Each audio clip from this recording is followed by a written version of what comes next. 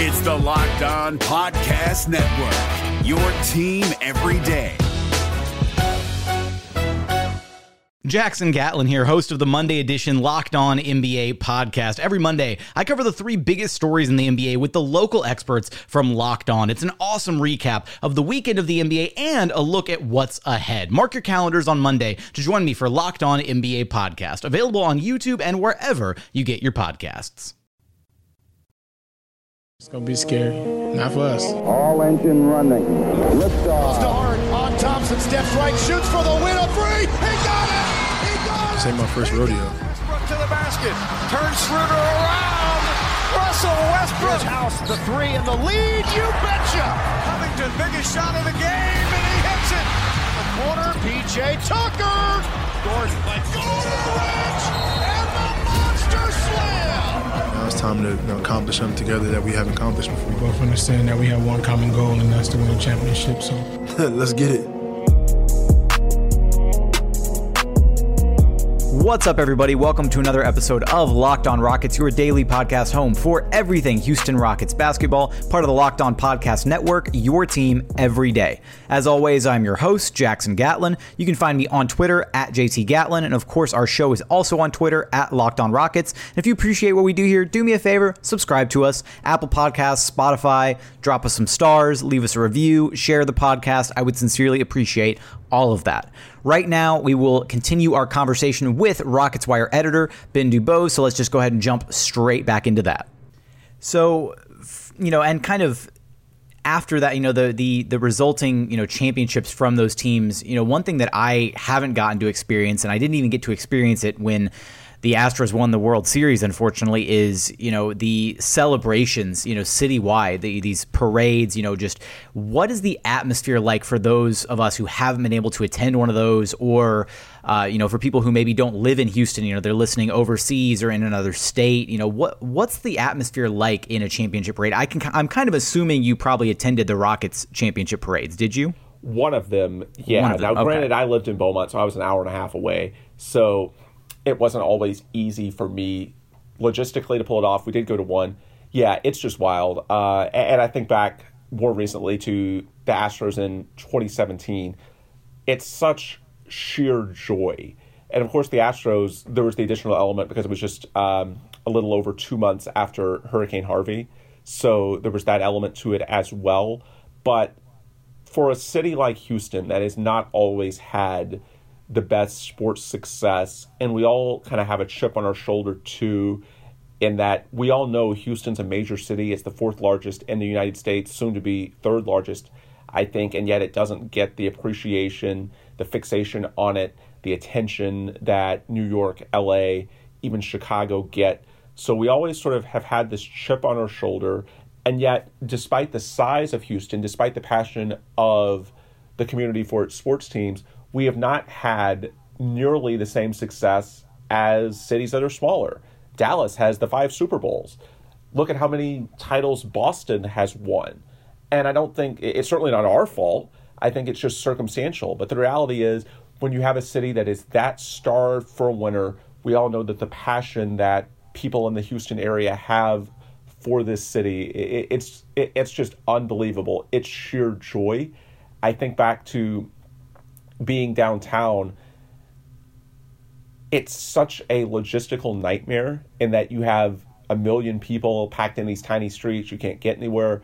Of course, it's hot as all hell. Even the Astros, it was in early November, but it was a day in which it was like 85 degrees, incredibly humid. And of course, sounds like Houston. Yeah. And of course, the first base coach who ended up almost dying at the time, he had that brain situation at the time. They actually thought it was just heat stroke. And fortunately, they had a really good EMS driver who got them out of the maze of people and congestion to the hospital, ended up saving him. But at the time, yeah, they just thought it was heat stroke because it really was that damn hot, even and humid, even in November.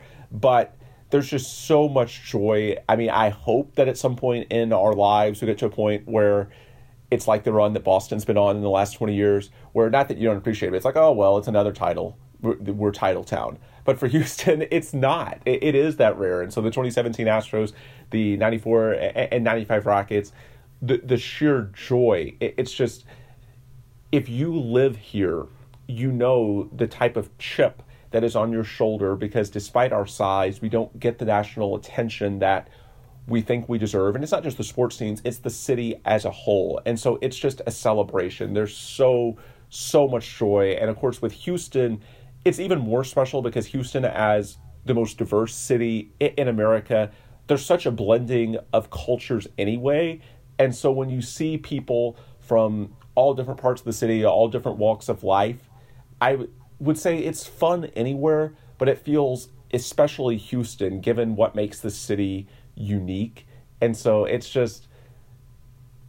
crazy. If you don't like crowds, if you don't like traffic, it's probably going to give you some anxiety, but it's also incredibly fun. And I just hope that, number one, we get to do it again, meaning the Rockets or the Astros win a title this season. I'm not throwing the Texans in the mix because come on now. And I hope, number one, we get to do that again. And number two, of course, I hope we, first and foremost, have a season, because it means the health authorities would clear some form of baseball or basketball. And then secondly, that it's clear for people to gather in one place, because those parades, the 6-foot rule is definitely being violated. In many cases, the 6-inch rule is being violated. So we have a ways to go before getting back to that, but hopefully we do, because it'd be great, not just from a sports perspective, but an overall human nature perspective, if we could get back to doing that again. You know, I love that. Well, I don't love it. I wish that it was different, but, you know, it's just funny that just, you know, there's this sense of everybody kind of joining together in, you know, making the Texans the punching bag because of what's been, you know, going on with that franchise. We won't dive too much into it because this isn't Locked on Texans. There is a Locked on Texans. Yeah. You should go check out that podcast. They've definitely covered the DeAndre Hopkins trade in full. You know, lots of reactions there. But, you know, Ben, nowadays it basically, you know, with social media, with the internet, it feels like everywhere you go, you can dip into another team's fandom. You can have these conversations with, you know, opposing fan bases and whatnot, even accidentally, right? You say the wrong thing on Twitter and suddenly you have an entire fan base at your neck. Yep. But back in the 90s, you know, growing up, was it like that? Like, were there time, or was, you know, at least from your standpoint, was largely everybody around you, were they fans of the teams, you know, here in Houston? Were they fans of the teams in the state? I mean, you know, like I said, you know, nowadays you can pick up your phone and chat with somebody in LA about the Lakers and, you know, walk down the street and you see somebody wearing a Sixers jersey or a Boston Celtics jersey or whatever. It feels like there's, you know, a lot of different fan bases that you can encounter even accidentally on a day-to-day basis now. I wonder if it was like that back then. No, and that's one of the things that we're still adjusting to in the era of social media. I had friends growing up when I went to school in the 90s, especially because I was in Beaumont, not Houston, but I suspect even if you were in Houston, sure, you had fans that hopped on the biggest bandwagons at the time, Jordan and the Bulls, certainly the Cowboys, and it was even more people cheering for the Cowboys because from 96 through 2001, Houston did not have an NFL team at all after the Oilers moved and before the Texans. So, yeah, there were lots of people that adopted various bandwagons, especially, I know a lot of people growing up, if you're a teenager, it's sort of hip to crawl on the bandwagon at the time, whatever big is going on nationally, and then people tend to bond a little bit more intensely with the city as they grow older, especially as they develop roots over the years. So you definitely encounter some other fan bases or fans of other teams, I should say, rather than the fan base itself. But in the 90s, yeah, it was very different because your exposure to other fans was just seeing them on TV. If you saw them when you went to school or people in your community, they generally were nowhere near as hostile as what we see on social media because, and this is something we see every day now, people have a way of saying much more on the internet than they do in person. People bite their tongues when they speak to fans of other teams, but the phrase internet tough guy is there for a reason because people, when they're under, especially if they're anonymous, but even if they use their name, if they're saying it behind a keyboard, they're going to be more aggressive than they are in person. And so that's what's changed a lot, is that you have these other fan bases who can find your comments and they will be hostile and they will interact, and so that makes it a little bit tougher than the 90s. Now, what was interesting, late in the 90s, that was when Clutch Fans was born. I started posting appropriately. I went back and looked. My first Clutch Fans post was in January 2000, and it was after a game in which I thought the Rockets got screwed by the refs. Imagine that. I love it. Yeah. It's so on brand. But, and how old? I would have been 15 then, because I turned 16 in January 2000. So yeah, 15-year-old Ben going off on the refs. But yeah, even in the early days of the internet, before social media, we tended to gravitate towards people that were in our own bubbles, to use the buzzword of the day with regards to the NBA and sports. But, we had these message boards, people with very common interest, in this case being Rockets fans. Now that you're having these more universal, Twitter, Instagram, Reddit, it's easier to have crossover, and so it lends itself to more back and forth. And I'm sure there are some that are saying, well, that's good, because if you're in your bubble, you're just constantly getting reinforced from people that are like you. Yes, you can take it too far, but the flip side is that while getting some pushback is healthy, you also need your pushback to be reasonable, aka what would you say to a person's face? What would you say if you interacted with them at the grocery store or at church or at school, whatever it may be? So that's where today's society, it just goes a little bit further. You see these fan bases, it wasn't that they didn't exist in the 90s, but you encountered them in a much different capacity. These days, with social media, yeah, there's a lot more nastiness. I'm not sure how you clean it up, but I would just, what I urge to everybody, and the same goes for myself, for Rockets fans as well, whenever you say something, if you feel the need to go in somebody's mentions that aren't tweeting you from another team, try and whatever you say it in such a way that it's not night and day different from what you would say if you saw the person in real life. I think that's kind of a fair guide, and too often people violate that. And yeah, that's the big difference in 2020 compared to, say, 2000. Many, many, many, many years, hopefully, down the line, when you pass away, Ben, we're going to have to try and find a way to get the referees to be the pallbearers at your funeral so that they can let you down one last time. Yeah, I forgot who it was. Somebody tweeted me last night, just a gold tweet. I don't have it up right now, but basically saying that they wish the Houston team was getting screwed by the refs just so that they could see a Ben rant about it, that it was preferable to the status quo. And I had to, and I had to laugh, and I agree. I would take getting Scott Foster over not having sports for at least a couple of months, and hopefully not much longer than that. We'll keep things rolling along with Ben here in just one moment, so you guys don't go anywhere. The NBA playoffs are right around the corner, and Locked On NBA is here daily to keep you caught up with all the late season drama. Every Monday, Jackson Gatlin rounds up the 3 biggest stories around the league, helping to break down the NBA playoffs. Mark your calendars to listen to Locked On NBA every Monday to be up to date. Locked On NBA, available on YouTube and wherever you get podcasts. Part of the Locked On Podcast Network, your team every day. And we are back in here at Locked On Rockets, your daily podcast home for everything Houston Rockets basketball, continuing the conversation with Rockets Wire editor Ben DuBose. So I want to circle back a little bit because you mentioned this earlier, talking about the 93 Rockets postseason series against the Seattle Supersonics, where they came up short, where they had the chance to potentially, the next round face the Phoenix Suns, and then maybe we would have gotten the Hakeem Jordan finals that everybody, dreamed of. But on the flip side, post back-to-back championships, we were also robbed of the Jordan-Hakeem finals because of the John Stockton three-pointer, the Game 6. That's all, everybody should be well familiar with that at this point. So I want to go down this rabbit hole. Let's say that 3 doesn't go in, right? Let's say the Rockets win Game 6, they come back home, they win Game 7, they make it to the finals. Well, Game 7 would have been in Utah. Oh, it would have been in Utah. Hang on. What was the format like back then? It was still 2-2, 1-1-1. So Game 6 in Houston and then Game 7. It only went to 2-3-2 for the finals. So the Western Conference Finals, it was still 2-2, 1-1-1. I'm all mixed up. My apologies. I haven't had coffee yet this morning, so you got to forgive me. Yeah, so they would have had to go back to Utah, but doable. I mean, they won plenty of big games in Utah in the 90s. So we'll go down this rabbit hole, though. So let's say they do make it to the finals. How do you think that finals plays out? The 96 finals, hypothetically, 97. Rockets Bulls. 97? Hang on. Why Yeah, am I getting all mixed up here? 96 was when they got swept in the second round by Seattle.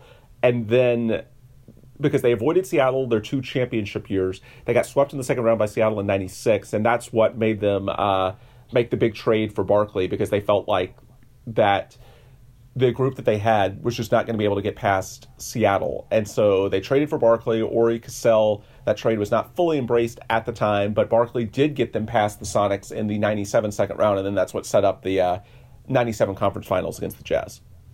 And there we go. See, I'm getting a history lesson. This is good. This is good as a young Rockets fan. And by the way, another little thing that no one talks about, everybody goes back to 97 Rockets Jazz.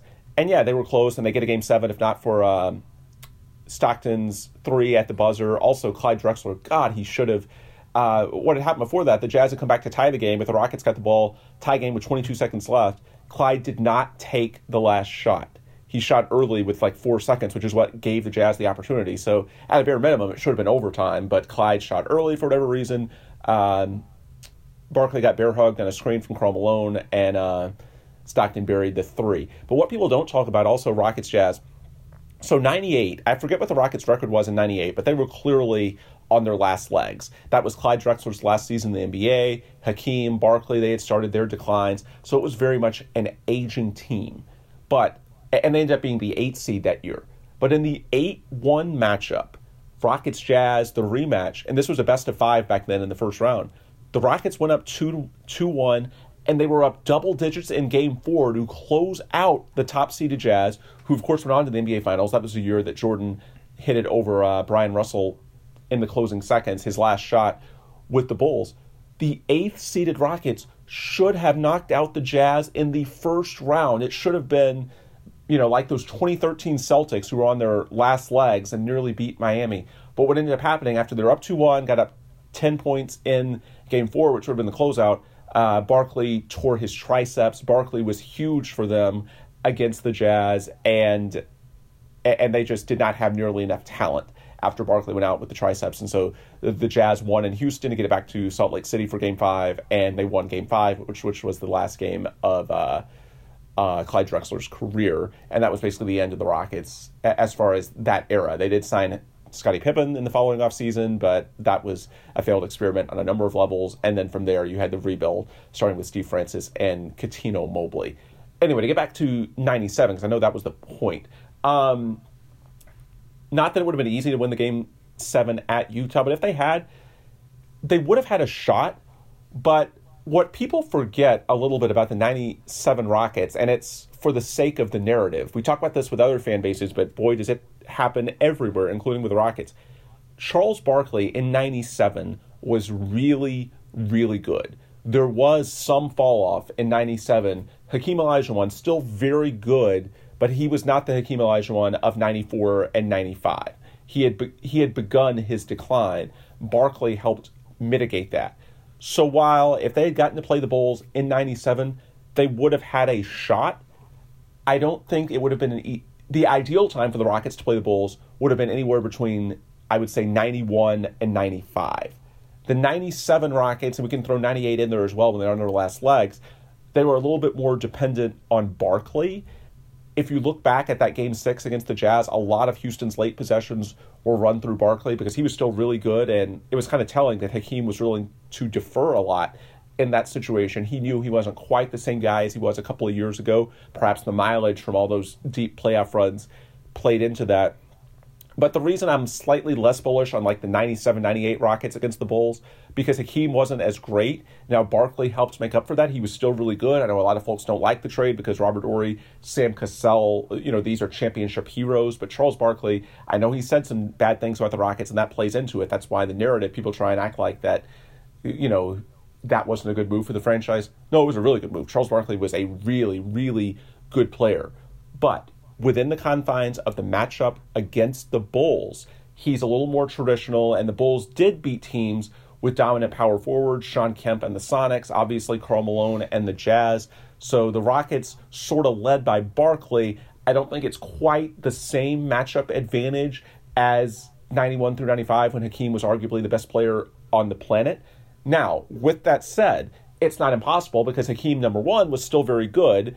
And secondly, in a 7-game series, maybe Hakeem could have tapped into the fountain of youth and gotten to a higher level in one series. But at face value, I tend to think the 97 Bulls would have had a better shot than, say, the 93 or 94 against the Rockets, just because the way the Rockets were constructed. The reason Houston had such a matchup advantage against Chicago was Hakeem against the likes of Bill Cartwright, Bill Winnington, Luke Longley, these just endless parades of random stiffs that Chicago threw out there at the center position that were no match for Hakeem. It still would have been in the Rockets' favor in 97, but it would not have been, in my opinion, as tilted as it was a few years earlier. So possible, but I wouldn't go as far to say that the 97 Rockets definitely would have won. Okay. And I've got one more rabbit hole hypothetical for you, and this was even before your time, and I want to make sure I'm remembering this correctly, but wasn't there like a trade that was in place that could have happened that would have netted the Rockets the second overall pick? The Jordan one, you mean? The Jordan, yeah, that one. Yes, there was. Boy, that's the ultimate hypothetical. Yeah. And so here's my question though: is do you think so? We play into the hypothetical. They get the second overall pick. They draft, whatever, Hakeem 1, Jordan 2, or vice versa, however you want to do it. Do they stunt each other's growth? Do you think they're able to still become the players that we know them as today if they're on the same team? That's the big question, because what people forget, Hakeem was very high usage, and he deserves all of his accolades. He's a top 5, top 10 player all time, but he needed a lot of touches. Now, granted, we've seen situations in which guys take their usage down a little bit for the betterment of the team, and the talent would have been overwhelming. But part of what made Hakeem so great and set the table for those runs in 94 and 95 was the confidence from being the man all those years. Even though he came in with Ralph Sampson, obviously injury concerns. Number one, it didn't last that long. And number two, even when Sampson played, Hakeem was the clear guy. Hakeem and Jordan, I don't want to say it's impossible, because certainly you take two of the greatest players ever, you put them on one team. You could have had Clyde Drexler as well, by the way. The talent advantage, that tends to win out in the NBA. We've seen it with the Warriors. We've seen it with the Heat. But in terms of their individual legacies, do they become what they ultimately became, being the clear alpha dog in their situations? I don't know. That's a totally fair question. That predates my time a little bit. But yeah, that's a really good question. And by the way, I pulled up, if you look at win shares, Hakeem had, and of course he peaked 93 and 94, he had 15.8 and 14.3 win shares, which is pretty crazy. But he was in double-digit win shares in 5 of his first 6 seasons, and then he was basically in the 15 range from 92, 93 through 93, 94. So that was when he was at his absolute best, and those were seasons in which I don't even think he was playing with another all-star for the most part. So it does make you wonder. And then as the 90s went along, now it's hard to say how much of it was playing with Drexler and Barkley and how much of it was age. But yeah, you can definitely see the advanced metrics start to slip. That's what I mentioned a few moments ago with the 97 Rockets. Hakeem not having quite the same extra gear that he did in those championship years or in the early 90s. But perhaps part of it is sharing the court, a high usage guy like Hakeem with 2 other fairly high usage guys like Drexler and Barkley. And so to me, that's the question. On paper, the talent would have been overwhelming, but in terms of the legacies, I don't know that Jordan or Hakeem get to that point together, just because them clearly being the alpha dog in their teams, that's what led to them, in my opinion, being the killers that they ultimately were, with one of those 2 guys winning 8 straight titles in the 1990s. Final segment coming up in just a moment, so you guys don't go anywhere.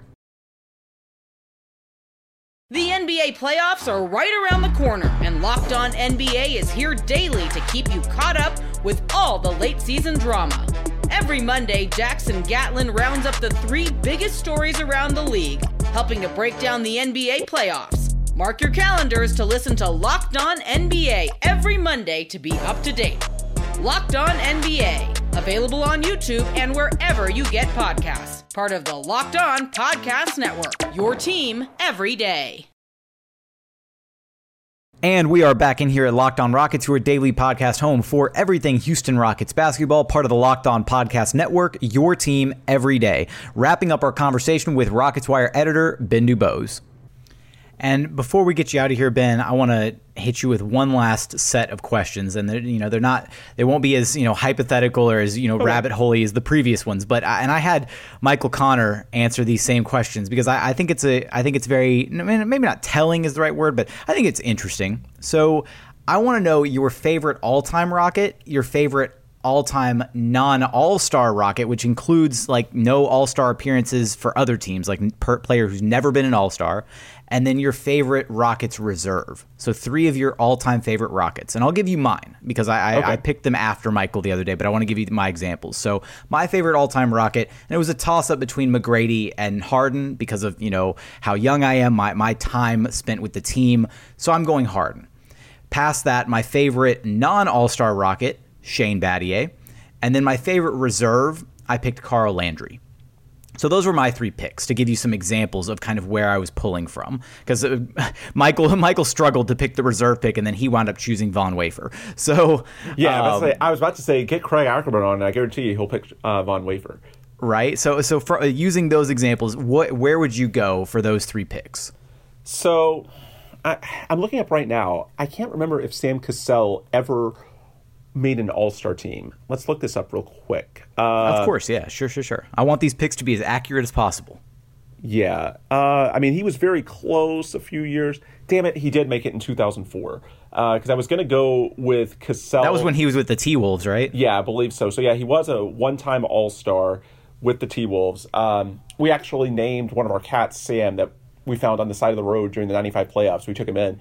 But I named him Sam because I had that much admiration for Cassell. Now, I'm a shorter guy, so I was a guard myself playing basketball, but I just appreciated the fearlessness that Cassell played for. I don't know. We can still count him, I think, because he wasn't an all-star with the Rockets. He wasn't year in, year out all-star, and it was a one-off appearance. So we can bend the rules for that one. Yeah, so I would say, we'll go with Cassell because I appreciated him growing up. He's my favorite player.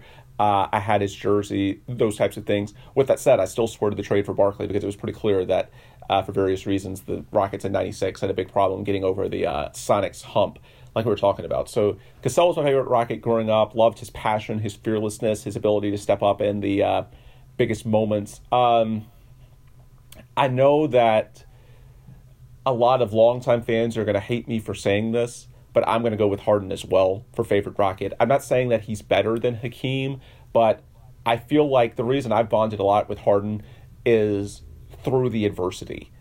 Like, when I came up with Hakeem in the early 90s, not that there was no adversity, but you could clearly see they were on the way up. And then some of my first memories are when they went deep into the playoffs. There was adversity in Hakeem's career, but it was generally in the late 80s before I was fully aware of what was going on. So I didn't go through it. With Harden, what I appreciate, and of course it's amplified some by social media, but we've been through this journey with him over the years. He should already have a ring in 2018, if not for a combination of Chris Paul's hamstring, Scott Foster, yada, yada. But I think there's still time for him to get a ring in Houston. Hopefully he does. But I've bonded a lot with Harden just because we've been through the highs, the lows, the struggles together, and that means a lot to me. I'm a big believer that the high points, you appreciate them more when you go through the lows. Like, for example, the Rockets runs in 94, 95. You asked me about what it felt like to be there. Yeah, I was overjoyed and I was a kid, but at the same time, it didn't have the same significance beyond not being an adult. It didn't have the same significance to me as the 2017 Astros because I didn't really have the devastation to go back to.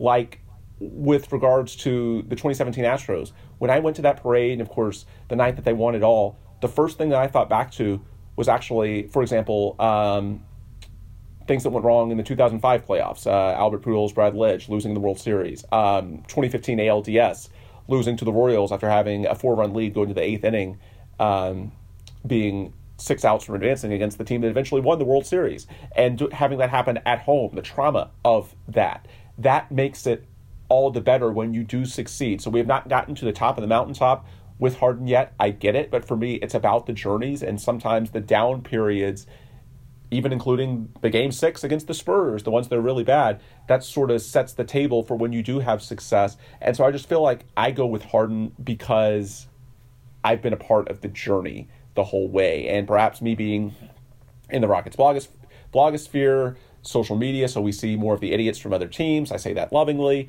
All that sort of thing. But yeah, that's why I pick Harden. And then what's the third one? Remind me. Favorite Rockets reserve. So a guy who largely came off the bench. Yeah, that's a good question. I'm thinking. It's a tough one. This was the one that Michael really struggled on. Yeah, I know that is, and I don't want to pick Landry because I'm not going to pick. I really liked him too. I'm not going to copy you with two of the three. Let's see. That's totally fair. The Landry pick for me came from a place of, because that was really, I had already, because I grew up with the, my first memories of the team were with, Stevie Franchise, Coutinho Mobley, Yao Ming, obviously. And then, that's when I fell in love with the team, was the T-Mac Yao era, the 22 win streak, the Landry years. Those were some of my favorite teams. And Landry coming off the bench, he was Montrezl Harrell before Montrezl Harrell. So yeah. You know what? I'm going to go modern. I know we joke about him a lot on Twitter, but I'm going to pick Eric Gordon. Now, I know at times this year he started. He did in the playoffs a year ago. But I think a guy who's been a sixth man of the year, he definitely qualifies. But the reason I bond with Eric, and I have a lot of fun with him, pun intended, everybody knows what I'm referring to on Twitter with that, the Eric Gordon fun meter. But this is a guy who consistently has played well in the biggest moments. He's what Sean Pendergast would call a foxhole guy. Eric Gordon, we have seen this time and time again in the playoffs on the biggest stage. He's made a lot of big shots. He should have made the shots that knocked out the Warriors in 2018. He stepped up his defense. Just ask Donovan Mitchell, at times Klay Thompson.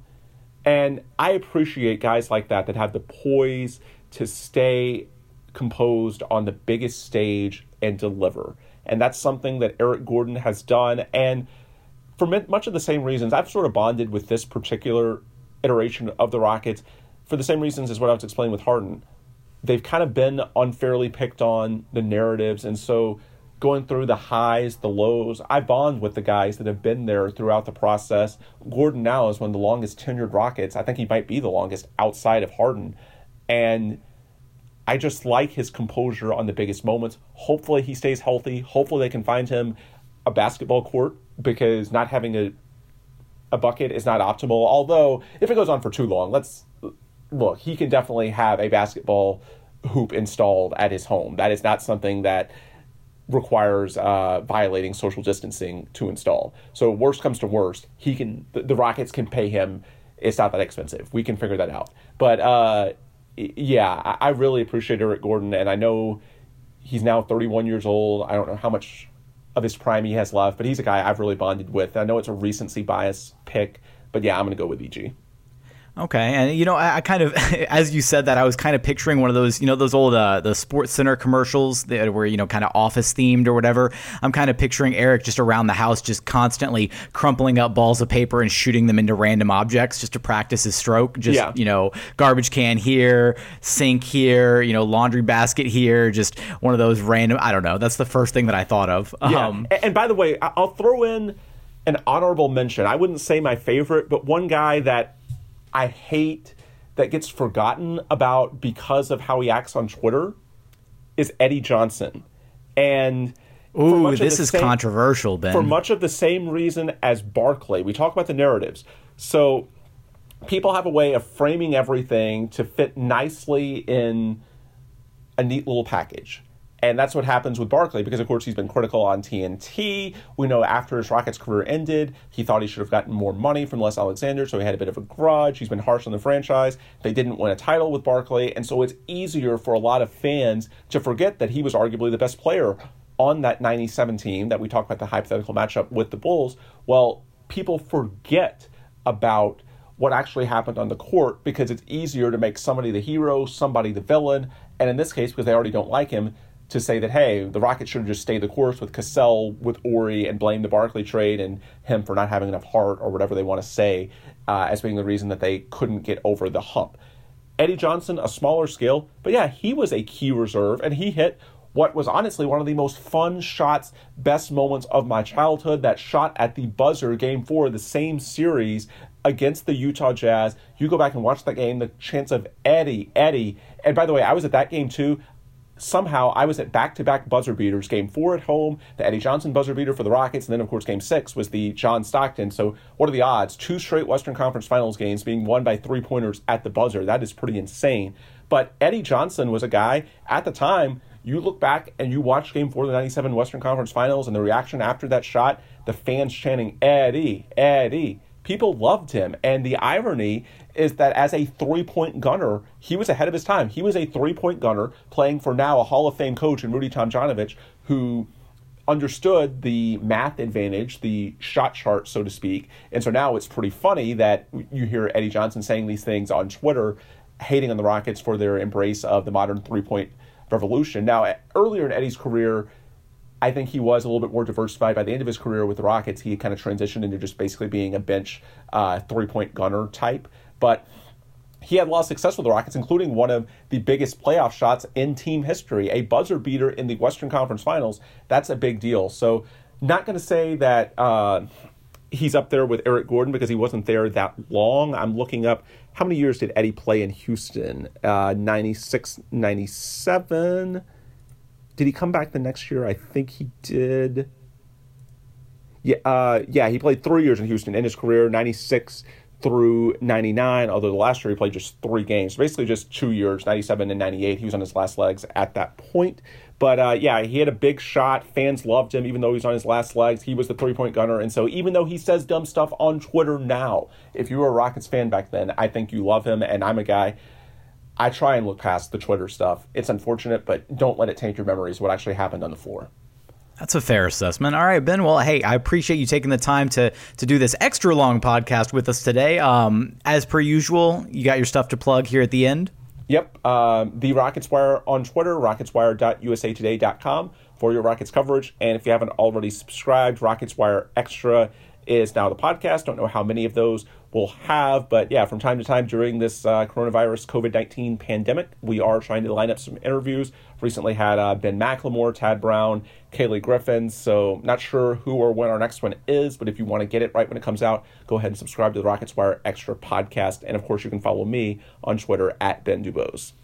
All right, thanks a bunch, Ben. We appreciate it. Sure thing. Thank you. And that's going to do it. So hopefully you guys enjoyed our part 1 and part 2 conversations with Rockets Wire editor Ben DuBose. As always, thank you all so much for listening, and we look forward to having you back here very soon at Locked On Rockets, your daily podcast home for everything Houston Rockets basketball. Hey, Prime members, you can listen to this Locked On podcast ad-free on Amazon Music. Download the Amazon Music app today.